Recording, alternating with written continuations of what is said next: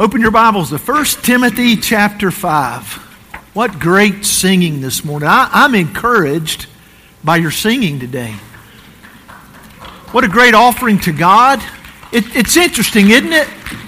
Our worship service, there's this tension between all we do is an offering to God. It's all for Him. It's His glory. We're praising Him. We're singing unto Him. But there's also that sense in which when we worship, we're encouraging one another. And of course, that's what Hebrews 10 is telling us. Do not forsake the assembling together of ourselves, as the manner of some is, but encourage one another, and all the more since the day is approaching. And so our singing, yes, it is unto God, but it's an encouragement as brothers and sisters as we sing praises and songs of thanksgiving unto our great God. Thank you for encouraging me this morning. The church's responsibility to its leaders. 1 Timothy chapter 5. Let's stand and we'll begin reading in verse 17. Let the elders who rule well be considered worthy of double honor, especially those whose labor is preaching and teaching. For the Scripture says, you shall not muzzle an ox when it treads out the grain, and the laborer deserves his wages. Do not admit a charge against an elder except on the evidence of 2 or 3 witnesses. As for those who persist in sin, rebuke them in the presence of all, so that the rest may stand in fear. In the presence of God and of Christ Jesus and of the elect angels, I charge you to keep these rules without prejudging. Do nothing from partiality. Do not be hasty in the laying on of hands, nor take part in the sins of others. Keep yourself pure. No longer drink only water, but use a little wine for the sake of your stomach and your frequent ailments. The sins of some people are conspicuous, going before them to judgment, but the sins of others appear later. So also good works are conspicuous, and even those that are not cannot remain hidden. You may be seated.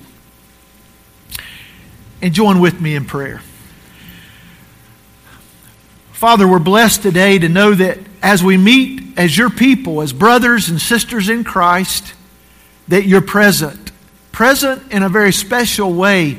And this morning we've lifted up our voices in singing praises to you. We believe we were put here on earth to praise you, to glorify you. And this morning we have enjoyed you. And we pray now as we continue worshiping that your word would speak loud and clear to us. Help us to hear what you want us to hear. Speak to your people. Equip your church to do the work you've given us here on earth of making disciples. We submit. We surrender. We surrender all to you. In Jesus' name we pray. Amen. In some ways, again, we find this tension. This book of 1 Timothy is in large part to a pastor and how to lead the church. And so you get that element. What should the church look like? What should they believe? What should they do? When you read chapters 3, verses 14 and 15, Paul just expressly says that I'm writing this so that you'll know how to conduct yourselves in the household of God. But then there's that other side of, well, what's the church's responsibility to the leadership? How then do they come alongside and work together? And I think we find both of those elements within this book, and this morning particularly the church's responsibility to its leaders. A new podcast came out recently called The Rise and Fall of Mars Hill. How many of you have listened to any of that podcast? Okay, seeing two hands. I commend it to you. If you want to see and hear some of the inside story of a mega church, it's Rise and Fall, the church in Mars Hill in Seattle. It's a great podcast. At times you may laugh, at times you will cry as you see the inner workings and what was going on in the life of that church. I wrote this introductory statement before I listened to any of the episodes. They've dropped 4 episodes, and I listened to the first, and I had to keep listening. So I caught up on all 4 episodes. It's just such an intriguing, interesting story of one church. And so I wrote this introductory statement: leaders get in trouble when they operate without accountability. You'll find if you go back and you listen to those episodes that the senior pastor called out a staff member and said about her that she was heretical because she indicated it would be good for the senior pastor to have other men speaking into his life. What a wise statement. What a good statement. What a biblical statement. And it's hard to put those two together to think anything like that would be heretical. But what we find 18 years later, after enormous growth at that particular church, Mars Hill fell completely apart and is no longer in existence because that particular senior pastor did not take that counsel, much less let any other people speak in to his life. Dave Harvey, in a book called The Plurality Principle, emphasizes the Bible's teaching on a plurality of leadership, that it's not just one person who's making all the decisions and doing all without anybody holding him accountable at all. And this is what he writes in his book. Every pastor needs other men in his life who know him, encourage him, pray for him, and understand his patterns of temptations where his desires are drawn towards soul-defiling pursuits. One of the key discipleship tools that we're implementing here at Lawndale with our men is a book or a series of 3 books called Every Man a Warrior. In book 1, the book that describes what it really looks like to walk with God, how to listen to God through His Word, and how to talk to God through prayer, he asked this question, and really the lesson's title is Why Men Fail. Why Men Fail. And he begins by talking about how Christian leaders have fallen. And you guys, you're aware of this. We've heard all the big names. We've seen a lot in the news of so many Christian leaders falling. And so he identifies why that's happened. And many surveys have been given and many interviews have taken place. And the number one reason that Christian leaders fall is because they stopped having their quiet time. And that's instructive for us all, isn't it? If we're not regularly listening to God, growing in our love relationship with Him through the Word, then it goes on, it leads us to think that we're going to end up in a wrong place. So they stopped having their quiet time. The second thing that was found among those leaders who had fallen is that they had no one to hold them accountable. Nobody was really asking them the tough questions. There was not at least a circle of leaders who were pushing in and asking even the uncomfortable questions. I love that among our staff that we're able to ask each other some of the tougher questions, and we can begin to ask each other, okay, over the last 7 days, how many days did you have your quiet time? We need that. We've got to have a plurality of leaders like an elder team, like our pastors are presently serving as, so that we're holding each other accountable, we're praying for each other, and we're asking the tough questions. And of course, the third reason that Berger gives in his Every Man a Warrior book is because they began to meet with women behind closed doors. In other words, they began to put themselves in the wrong place at the wrong time, not taking into account that they're weak and they're sinners and they're likely to fail when they put themselves in the wrong place at the wrong time. I remember as a parent really feeling bad because my kids would ask me to do certain things, and some of the things they would ask I would not feel very comfortable about. I would think, I think they're probably going to get in trouble if they go there and they do that. If they hang out with this person and they go there, they're sinners. They're probably going to get in trouble. And so, you know what the answer is when you say, I just don't think that's a good idea. I don't think that that's a good place for you to go. You know what the answer is? Well, you don't trust me, do you, Dad? And you feel all the weight of the guilt. And it didn't take me long to realize there was a good answer to that question. You're right, I don't trust you. But now there needs to be that follow-up behind it too, right? I don't trust you, but I don't trust myself. That's why I don't go and do certain things and put myself in the wrong place, because I know that I'm a sinner, wrong place, wrong time. All of us are capable of wrong things. Accountability, it's important. Paul, in this particular part of the letter, and really all through the letter, puts in place guidelines for how the church can hold its pastors accountable. He starts first with this idea of supporting them. That's the first responsibility of the church, and then we'll get to the accountability piece in just a minute. So, first point this morning, provide for them as they lead. That's the first responsibility of the church for its leaders. Provide for them as they lead. Look with me again at verse 17. Let the elders, and we've talked about this group of people, this plurality, all through the letter.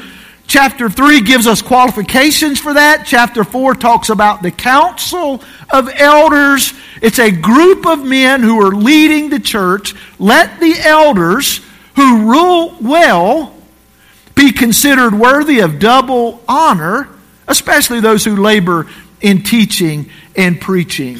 So if a church is going to provide for their leaders, it's going to provide support. The phrase double honor has two meanings to it. One is respect.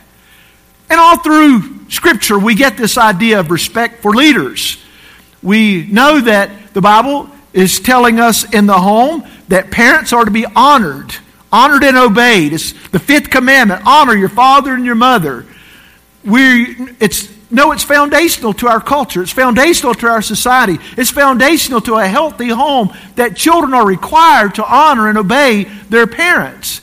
And we see it in culture. As children grow up, those kids who learn how to honor their moms and dads learn how to respect the authorities in their lives. Whether they're police officers, whether they're governors, whether they're presidents, it doesn't matter. We respect authority because we believe that God has ordained authority in our culture. And same way in the church. The church has leaders, and God has ordained that. And God has called people to lead in certain roles, and especially that group of elders. Support them, double honor, respect, but also remuneration.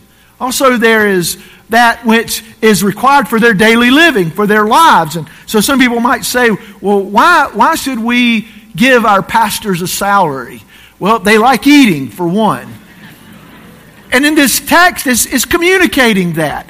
And in another letter, hold your place here, turn back to 1 Corinthians chapter 9. It's even more clearly laid out that the church does this. It's why we do this. It's why we function like we do. When you look in 1 Corinthians 9 and verse 8, Paul said, "Do I say these things in human authority? Does not the law say the same? For it is written in the law of Moses," and he's quoting Deuteronomy chapter 25, verse 4, "You shall not muzzle an ox while it treads out the grain. For is it for oxen that God is concerned? Does he not certainly speak for our sake? It was written for our sake, because the plowman should plow in hope, and the thresher thresh in hope of sharing in the crop. If we have sown spiritual things among you, is it too much if we reap material things from you? If others share this rightful claim on you, do not we even more? Nevertheless, we have not made use of this right, but we endure anything rather than put an obstacle in the way of the gospel of Christ. Do you not know that those who are employed in the temple service get their food from the temple? And those who serve at the altar share in the sacrificial offerings? In the same way, the Lord commanded that those who proclaim the gospel should get their living by the gospel." I'll admit to you a little bit, as a pastor who's preaching from this text this morning, it's a little bit uncomfortable to say, you guys, you need to make sure you're paying me a salary. But in general, we get that from the text. And by the way, let me just say thank you for your generosity toward our staff.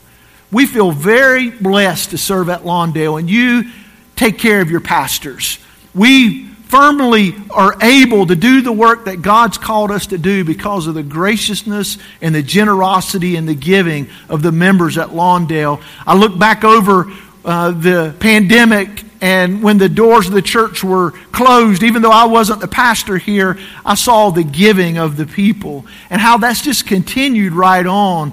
And you guys, you've taken seriously the responsibility to take care of the work of the Lord and the people who are serving the Lord in a full-time capacity. And we're grateful for that. The person who leads, the elders who rule well, will be considered worthy of double honor. Now, the text seems to indicate that maybe there will be some that serve as elders who aren't necessarily devoting themselves fully to the preaching and teaching task. Because here he says, especially those who labor, and it is a labor. Sometimes people say, Man, what do you do as a pastor? You just sit in your office and read books all the time? Well, that is part of the work. It's a labor of studying the Word and learning and growing and preparing so that we can feed and lead. Now, that's not all that we do, but it is a part of what we do. And it's a labor. It's blood, sweat, and tears. And just like anyone who's working any kind of job, pastors work hard and sweat. It may not be the same kind of work. We all have different jobs and different callings. But it's a hard work. It's a labor-filled work. Even so much so that just like in the beginning when God called all people to work, work is a gift from God. It becomes a little bit more difficult at times because we live in a fallen world.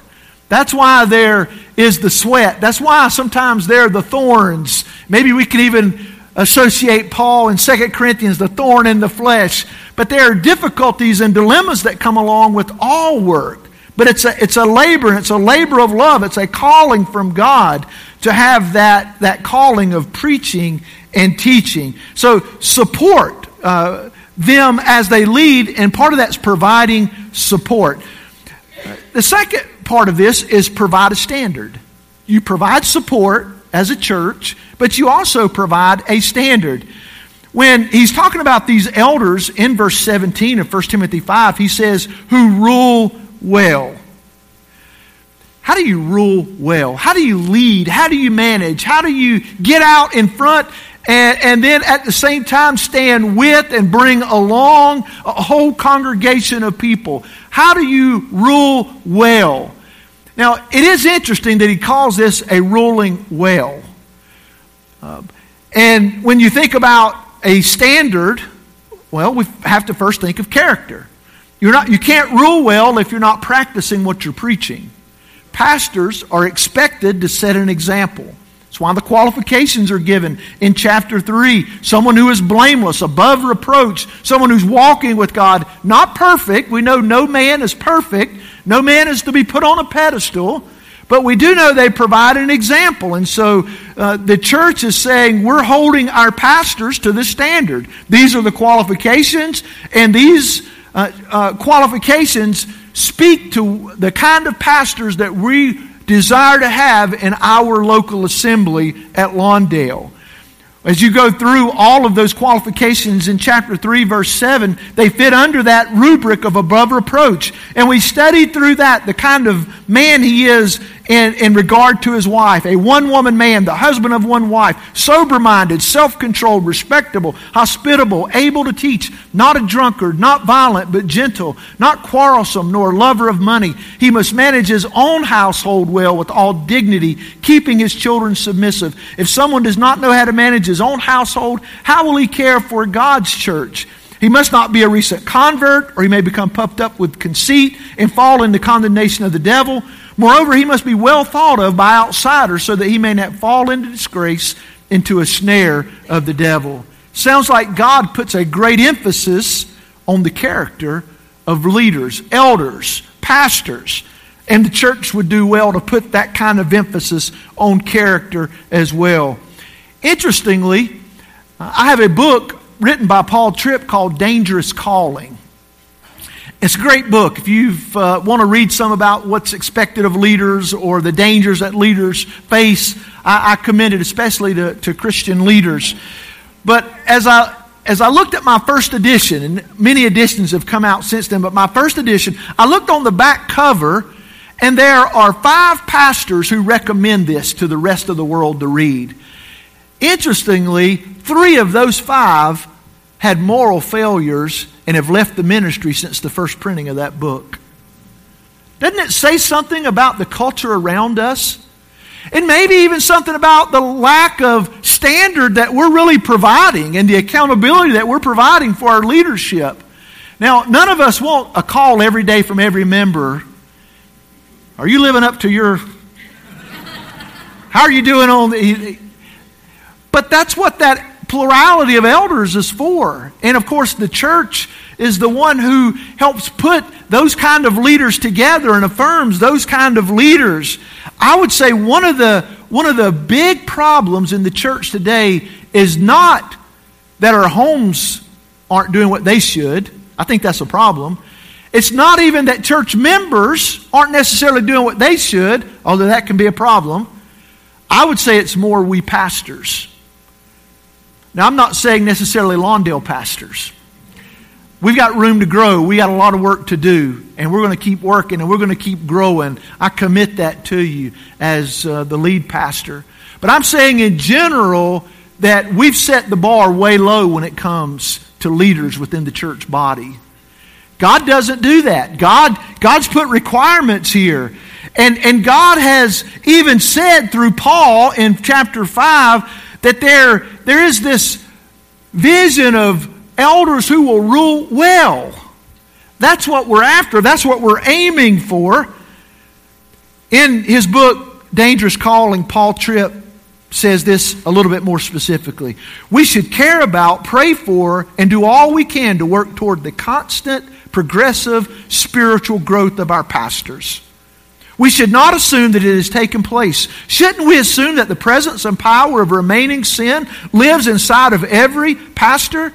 If you're a pastor, do you live above or outside of the body of Christ? It's a pretty strong statement. I take it personally. And I want our staff, we're taking this personally. We want to be the men that God's called us to be. I'll assure you that none of us will be a model of perfection, but we do strive to be a model of progression, showing what it looks like to walk with God and to grow in a relationship with God. God's called us to that, and we cannot give God any less than that. Now, they will rule well. I think part of that is in their character. They're practicing what they're preaching. They're living up to the qualifications that God has given in His Word, but also to the work of pastoring itself. So not only a biblical view of character, but a biblical view of their work. Churches should have a standard that they provide, or they should provide support. They should provide a standard.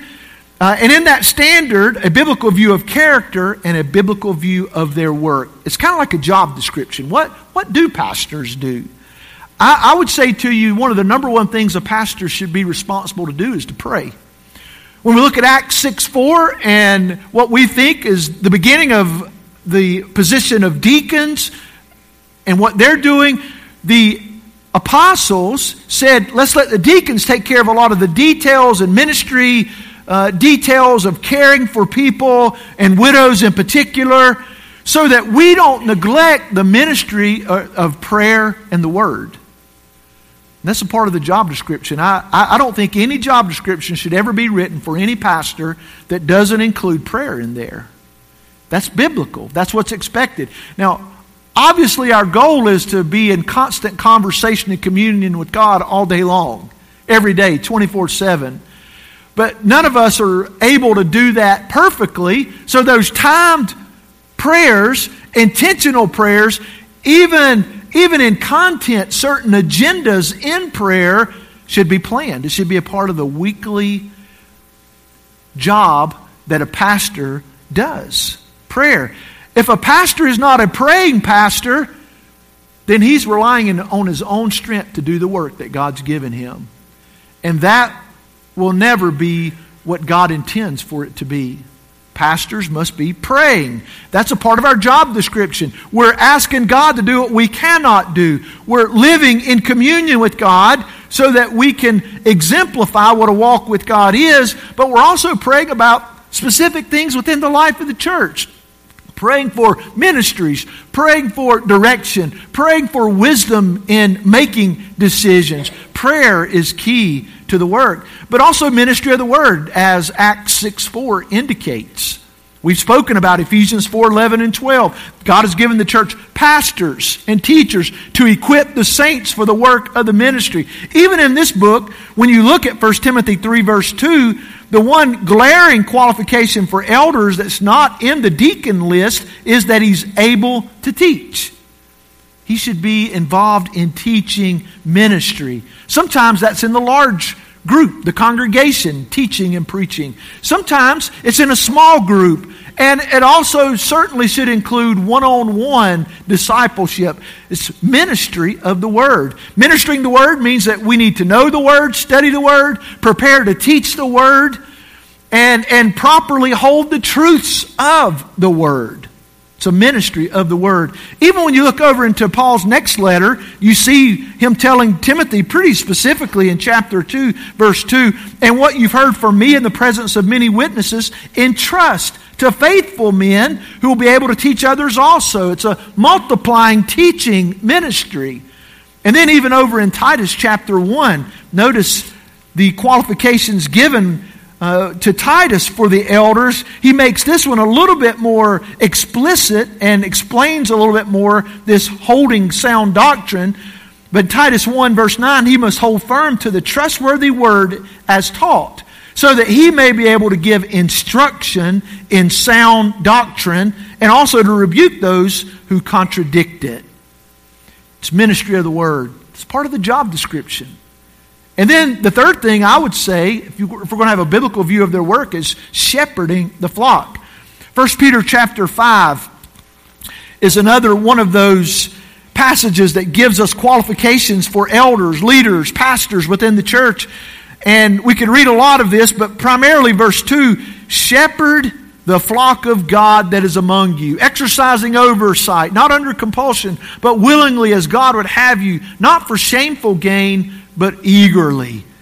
And of course, I'm focusing on that shepherd the flock of God. Love the people of God. Jesus died for His church. He died for a people that could be adopted into His family, and we're shepherding, we're leading, we're feeding, we're teaching, we're guiding spiritual growth, we're generating spiritual fruit, we're guarding spiritual health. That's what shepherding is. And He means for pastors, elders, to do that kind of work. So church, you're responsible to provide for leaders, pastors, elders as they lead, support and a standard. And secondly, you're to protect them as they lead. Notice verse 19. Do not admit a charge against an elder except on the evidence of 2 or 3 witnesses. When you protect your pastors, you're protecting them from accusations. Have you ever had someone that you've seen who has been falsely accused of something and it just rocked their world for periods of time? Maybe even for the rest of their lives. We must be careful in making accusations about anybody, and especially our leaders. And in particular, in our text, he said, don't even entertain a charge, an accusation against an elder, except on the evidence. There's got to be evidence. This is not just hearsay. This is not just something that we've thought or some kind of subjective feeling, but it's the evidence, and it's of 2 or 3 witnesses. So there is a problem of false accusations that can happen within any place, whether it's a place of business, whether it's a church family, whether we're anywhere. And the church is to protect pastors in that sense. I'm not exactly sure what Alexander did that hurt Paul so much. I would think that in part it may have been something like this, but when you look in 2 Timothy 4, in verse 14, Paul said, Alexander the coppersmith did me great harm. The Lord will repay him according to his deeds. So I'm not exactly sure what that great harm was, but I would say making false accusations is great harm. And when that happens, we should take seriously what accusations are being made. So protect pastors as they lead from accusations. So you see the problem of false accusations. Well, what about the problem of unrepentant sin? What if the accusation is true? I would like to think if one of us pastors has made a mistake, we've sinned against someone, that when we're confronted with that, we would apologize, confess, and repent. But what if that pastor doesn't? What if they're, as the text would say, what if they persist in sin? He said, rebuke them in the presence of all, so that the rest may stand in fear. In other words, we're looking and tying this in somewhat to Matthew 18. If somebody offends you, you go to them and you try to work it out. If you can't, then you take 2 or 3 witnesses with you. And if you can't work it out, then you tell it to the whole congregation. There's a sense in which we look at church discipline and we know that if someone persists in sin, that there should be discipline. We should address that. Even to the point that if someone was not repentant, that their membership would even be removed. And so somebody says, well, what about pastors? Do you think a pastor should ever be fired? Well, first, please don't fire me. And I don't know of any of our pastors that need to be fired, by the way. But I would say definitely yes. There are times when a person needs to be let go, whatever terminology we want to use, firing or let go, if they persist in sin. There should be discipline that's applied to that. We're looking at the church, we're looking at the bride of Christ, and the leaders are huge when it comes to the bride of Christ, not only in the way they live, but in the way they lead. And there has to be accountability. Part of the damage that's been done in the church, generally, across America, is due to a lack of accountability. I'll come back here to Paul Tripp, and I'm not exactly sure whether to give him credit for this statement that has evolved in my own mind and heart. I tried to go to his book, What Did You Expect? A book on marriage, because I think somehow, even if he didn't say it like this, I gleaned this truth from him years ago. But if he didn't say it, I'm not blaming him. But if he did say it, I'm giving him credit. But it came out to me something like this, that if you're not regularly apologizing and repenting, you're not seeing yourself accurately. You're a sinner. And so in your home, you're going to mess up regularly. If you're not apologizing and repenting regularly, you're not seeing yourself accurately. As a pastor, I'm going to mess up regularly. You're going to ask me to do something, and I'm going to forget, I'm going to not get it done, or I'm going to renege, whatever that looks like, and I'm going to have to apologize. I'm sorry, I let you down. I may speak to someone in a firmer voice than what I should have. So I tried to make myself even sound good in that moment, right? Instead of harsh or mean, in a firm voice. Maybe I've spoken in a way that hurts someone's feelings. I would need to repent of that. I would need to apologize for that. We're going to need to do that. If a church family is going to be healthy, we've got to model that at a leadership level. If your home's going to be healthy, if mom and dad never apologize, how can you ever expect your kids to learn how to apologize? How do you expect them to ever see their own sin when you don't see your sin? And in the church body, if we're not apologizing and repenting, then we're not modeling that and we're not seeing ourselves accurately. Hopefully, we're apologizing less and repenting less as we grow, but still, we're not going to be like Jesus until we see Him face to face. When it comes to accusations, there also is the problem of prejudging and partiality. Did you pick that up in verse 21? In the presence of God and of Christ Jesus and of the elect angels, I charge you to keep these rules without prejudging. Sometimes when somebody messes up, it's like we've prejudged them and saying, well, I always knew he was going to be a bad dude or a bad person. You know, we've prejudged, and there's some subjective things because maybe he didn't do things like you like them. Maybe he talked with this southern accent that you just couldn't hardly absorb, or whatever. We can come up with a bunch of preferences and opinions and personality things. That's not what we're talking about here. We're talking about when someone is disciplined or even confronted for sin, that it's sin, not preferences, not personalities. That's going to be part of our fellowship as well. But what we're saying is no prejudging. You know, let someone's life be lived out. And it's certainly not with partiality. We could say, well, you know, I really like this guy a lot. And so I'm just not going to say anything about this problem. There's not any prejudging, but also not any partiality. We got to call each other out. And we as a pastoral staff, we want to be open to that, being called out if we've offended someone or hurt someone or crossed a line or done something unbiblical or said something that's not consistent scripturally. And one reason we want you to have that openness is that we want that openness too. Because as pastors and shepherds, we want to come alongside of you. If I'm doing something and heading down the wrong road, I want you to come and talk to me. I think the most loving thing you can do is if someone is sinning, is to help them. To come alongside of them and restore them. It's one of the most loving, kind things you could do.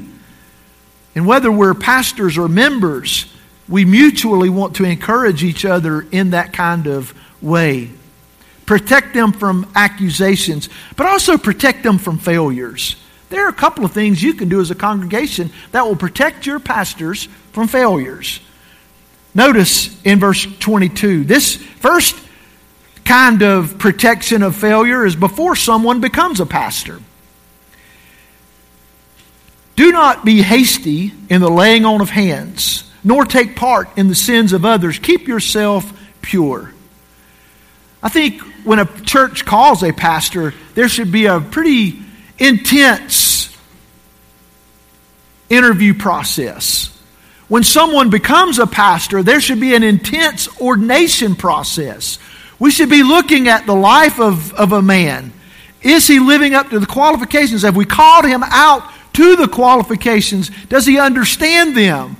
And then, how about his walk with God? Is he spending time with God, growing in his relationship with God? Is he reading the Word? Is he in the Word? Is he a man of the Word? And then his doctrine, is he sound in his doctrine?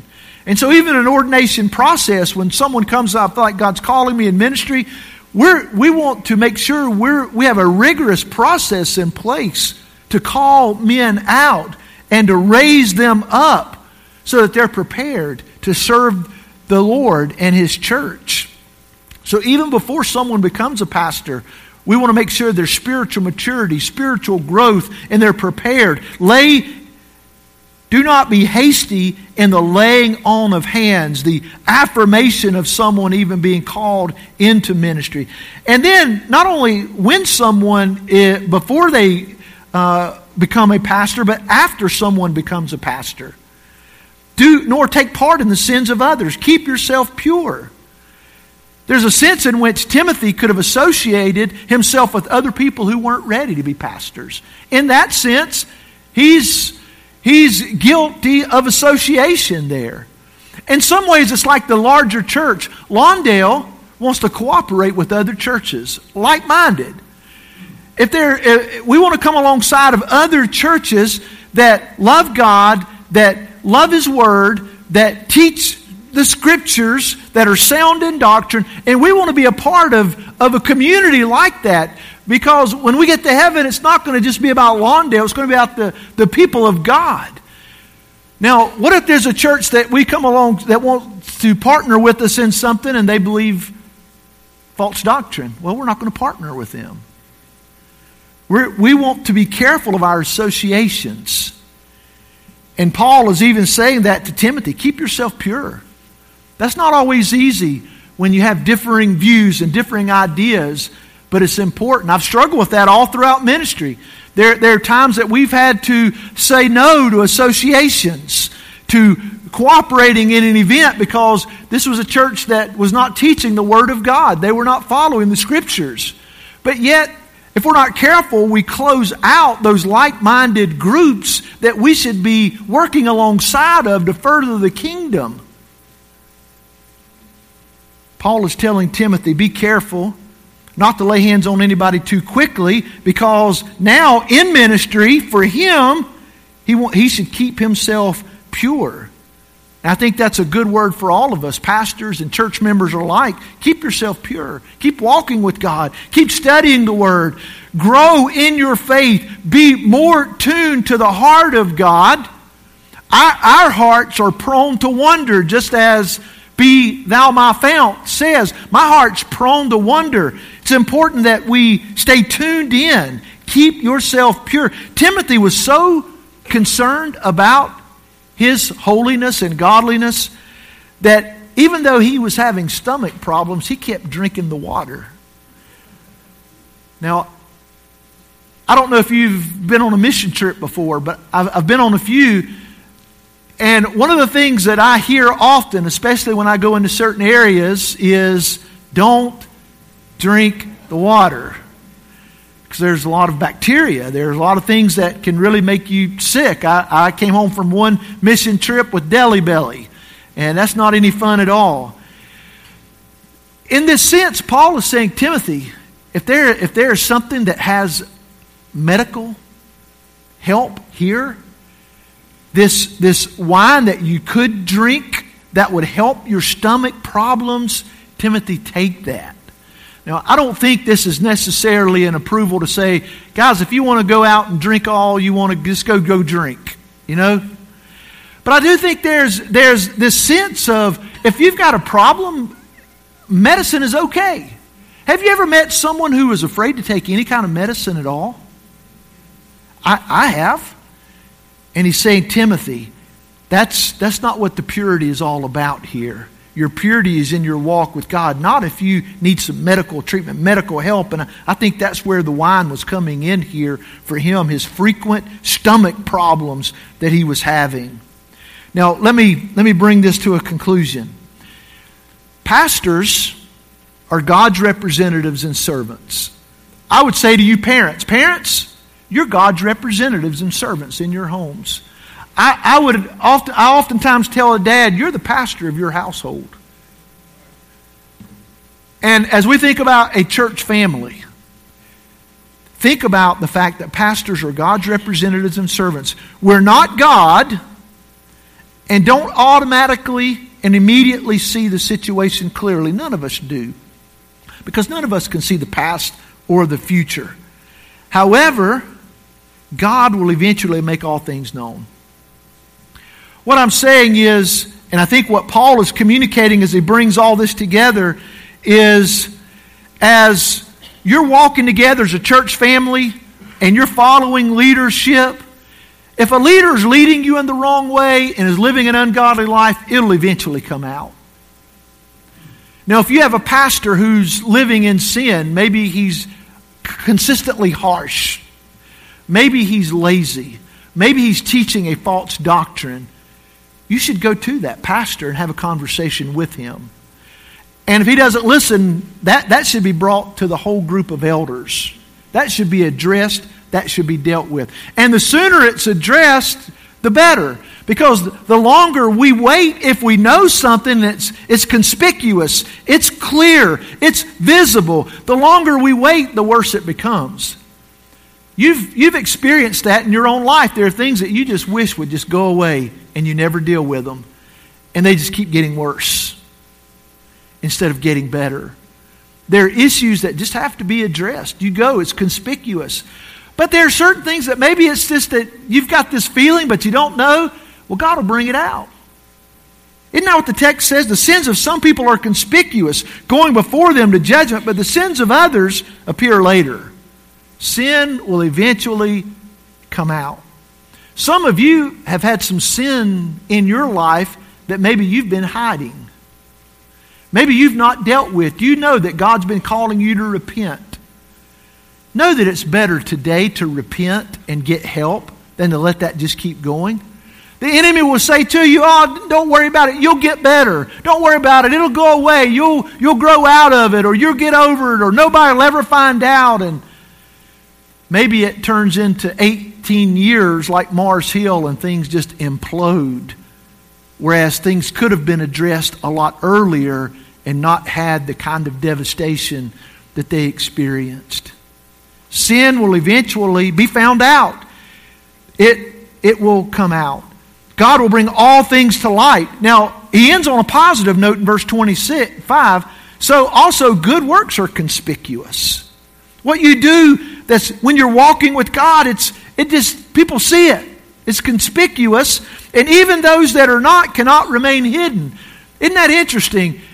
Sometimes we try to do things and not let people know. Maybe we leave something, maybe we give something, we try not to let our right hand know what our left hand's doing. And basically what Paul's saying, it'll come out. The kind of life you're living and what you're doing, if you're walking with the Lord, you don't have to worry about sounding a trumpet or letting everybody. God will eventually bring it out because it's for His glory. Now, think about those good works for just a minute. I challenged you on hidden sin.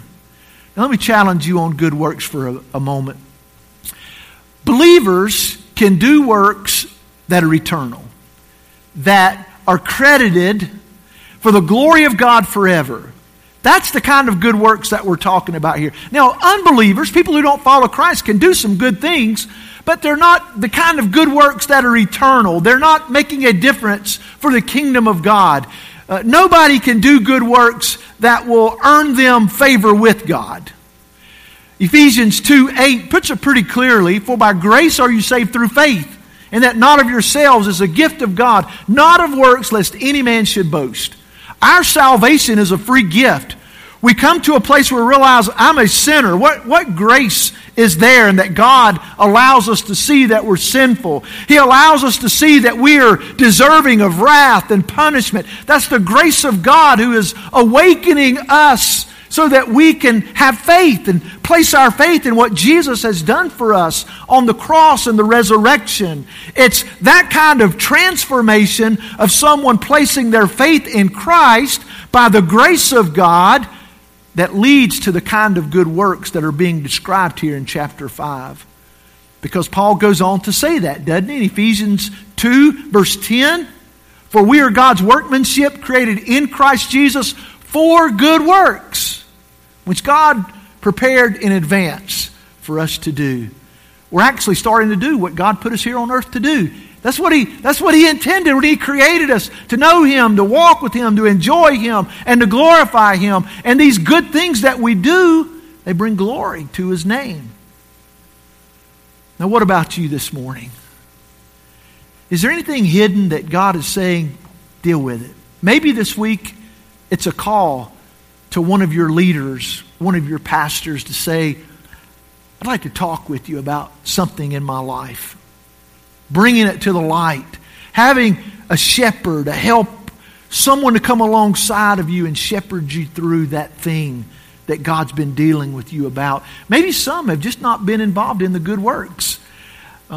Coming out of a shutdown for a season, I love the fact that God gives us the opportunity to look ahead now and say, "God, what are you calling me to do? What do you want me to give my life to? How do you want to use me?"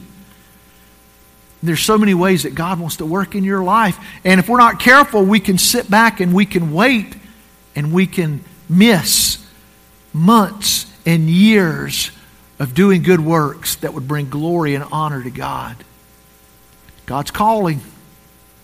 Will you listen? Father, as we come before you, we do so humbly because we know we come short of your glory. But we also come thankfully because of the shed blood of Christ, the forgiveness that we know because of what Jesus did for us on the cross and in the resurrection. We know that it's that price that was paid that brought about a church like Lawndale. And we want our church to be worthy of that kind of sacrifice that Jesus made for us. We want to live in the power of the resurrection that Jesus offers to us. And so right now I pray that you'd bring such strong conviction to this body that whatever sin is here, that you would convict us of it. And that you'd give us the courage to confess and to repent. From pastors all across the congregation to all of our members, Lord, we pray for that kind of repentance. And we pray, Father, that you'll allow us to do your good work. Let us know more and more why you put us here on earth, and that we'll take up that mantle to make disciples of all the nations, starting right here in our own neighborhood, right here in our own city. God, don't let us rest until we've done the work that you've given us to do. In Jesus' name we pray.